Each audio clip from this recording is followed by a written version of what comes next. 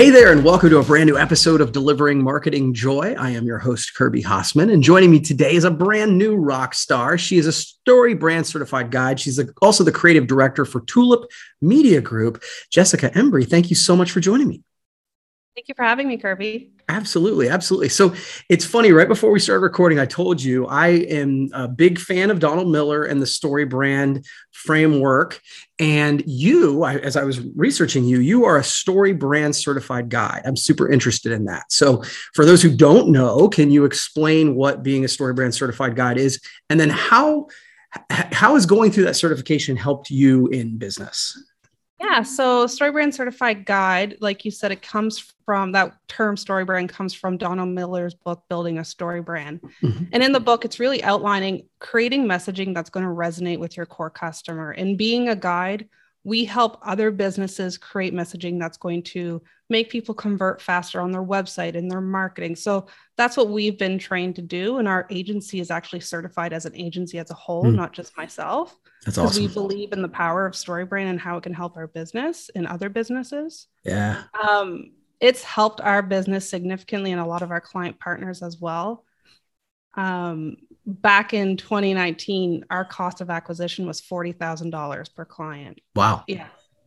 Yeah. So we realized that we had a significant problem with our marketing. We were spending way too much time, wasting way too much money. And we had an issue in our sales and marketing weren't working together properly. So we pivoted. I know that's a big word in the last few years. Right. We pivoted and we started to do more online marketing, and we started to do a pull strategy instead of a push strategy. So we weren't doing those cold calls. We weren't doing trade shows. We were talking to people and sending out our messaging to people who actually cared about the solutions we were providing. We were solving that problem for them. And StoryBrand helped us in that way to clarify our message in our website so people are converting faster. And of course, in all the other marketing that we do, like PPC advertising and blogging. And when we had great success, so we brought that $40,000 cost of acquisition down to $4,000 in 6 months. Wow. Yeah. So it was a big game changer for us. And StoryBrand was a big part of that. And we said to ourselves, we have something here. And our clients said, what you're doing for your company, we want you to do for us. So we started bringing the StoryBrand messaging, the framework to our clients as well because of this success. You know what I love about that is I think so many times as marketing companies, and hopefully not yours and hopefully not mine, right? But I think we try to tell customers what to do, but we don't execute on it first. Like, well, if that's such a great idea, why aren't you doing it?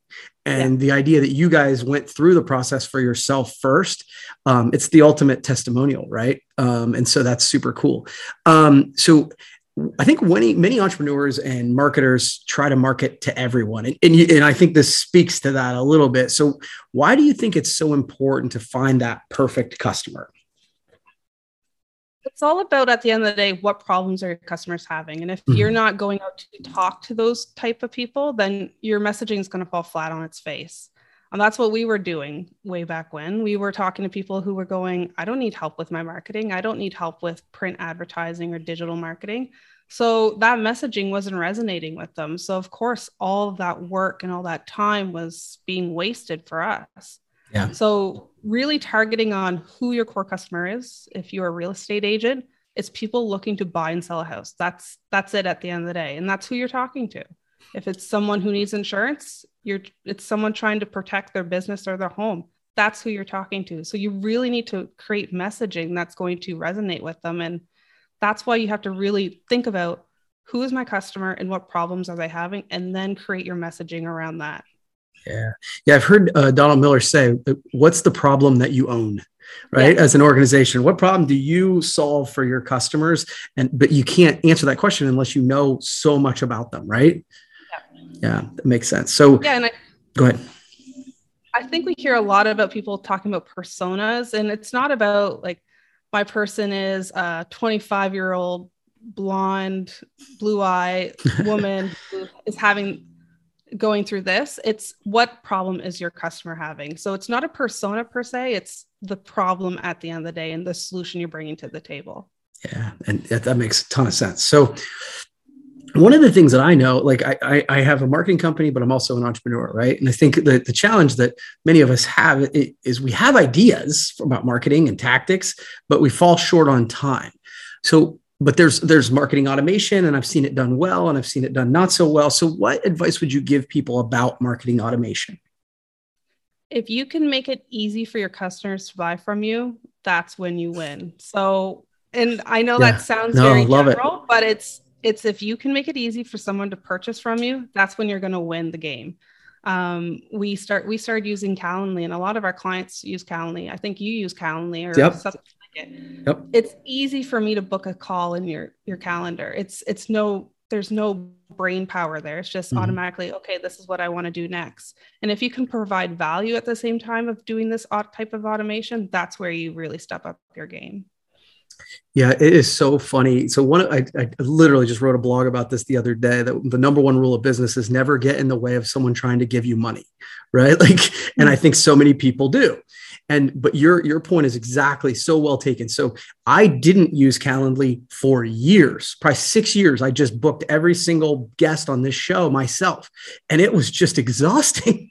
And I was concerned that if I did the Calendly thing, it wouldn't be as personal. And what I found was just the opposite. I have, as I told you before, I'm way booked out because it's just so much easier for people to become a guest on the show.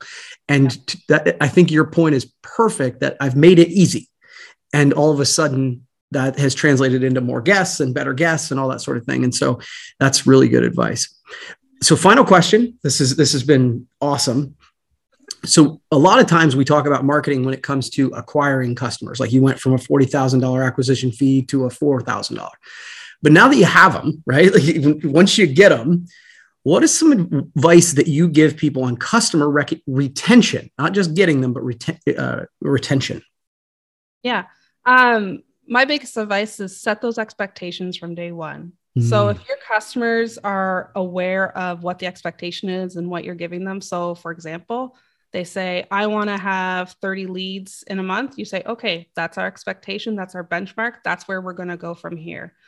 So setting that expectation, always having that customer service. Customer service is so important in this day and age. I mean, we do everything mostly via Zoom right now, but still bring that customer service, set those expectations, and don't forget your customers that you already have. You spent a lot of time in building that rapport and that relationship. They're your biggest advocates at the end of the day. So losing a customer just means you're back to square one. You have to get 2 customers to continue to grow. But if you're maintaining that relationship, they're going to not only stay with you longer, but they're going to create that word of mouth or that referrals that you might be looking for too to grow. That's great. Yeah. The idea that setting expectations, I think, is really powerful, because I think sometimes we assume we know what they want, or they know what we do, or any of that assumption thing. And then the other thing that popped into my head, Jessica, is that I read a stat that said that 69% of your customers that leave you because of perceived indifference. So they just don't think you care.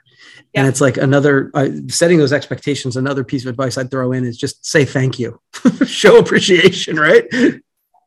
Yeah, we call our clients client partners. I might have said that a couple of times, because at the end of the day, your success is our success. So every milestone, every win just makes us feel great. And we want to share in that success with you and your company. So that's why we call them client partners. It's ingrained in our speech that I can't even say clients. I say client partners anymore, because we're your partners in this. We're not just another marketing agency. We want to give you the best possible solutions.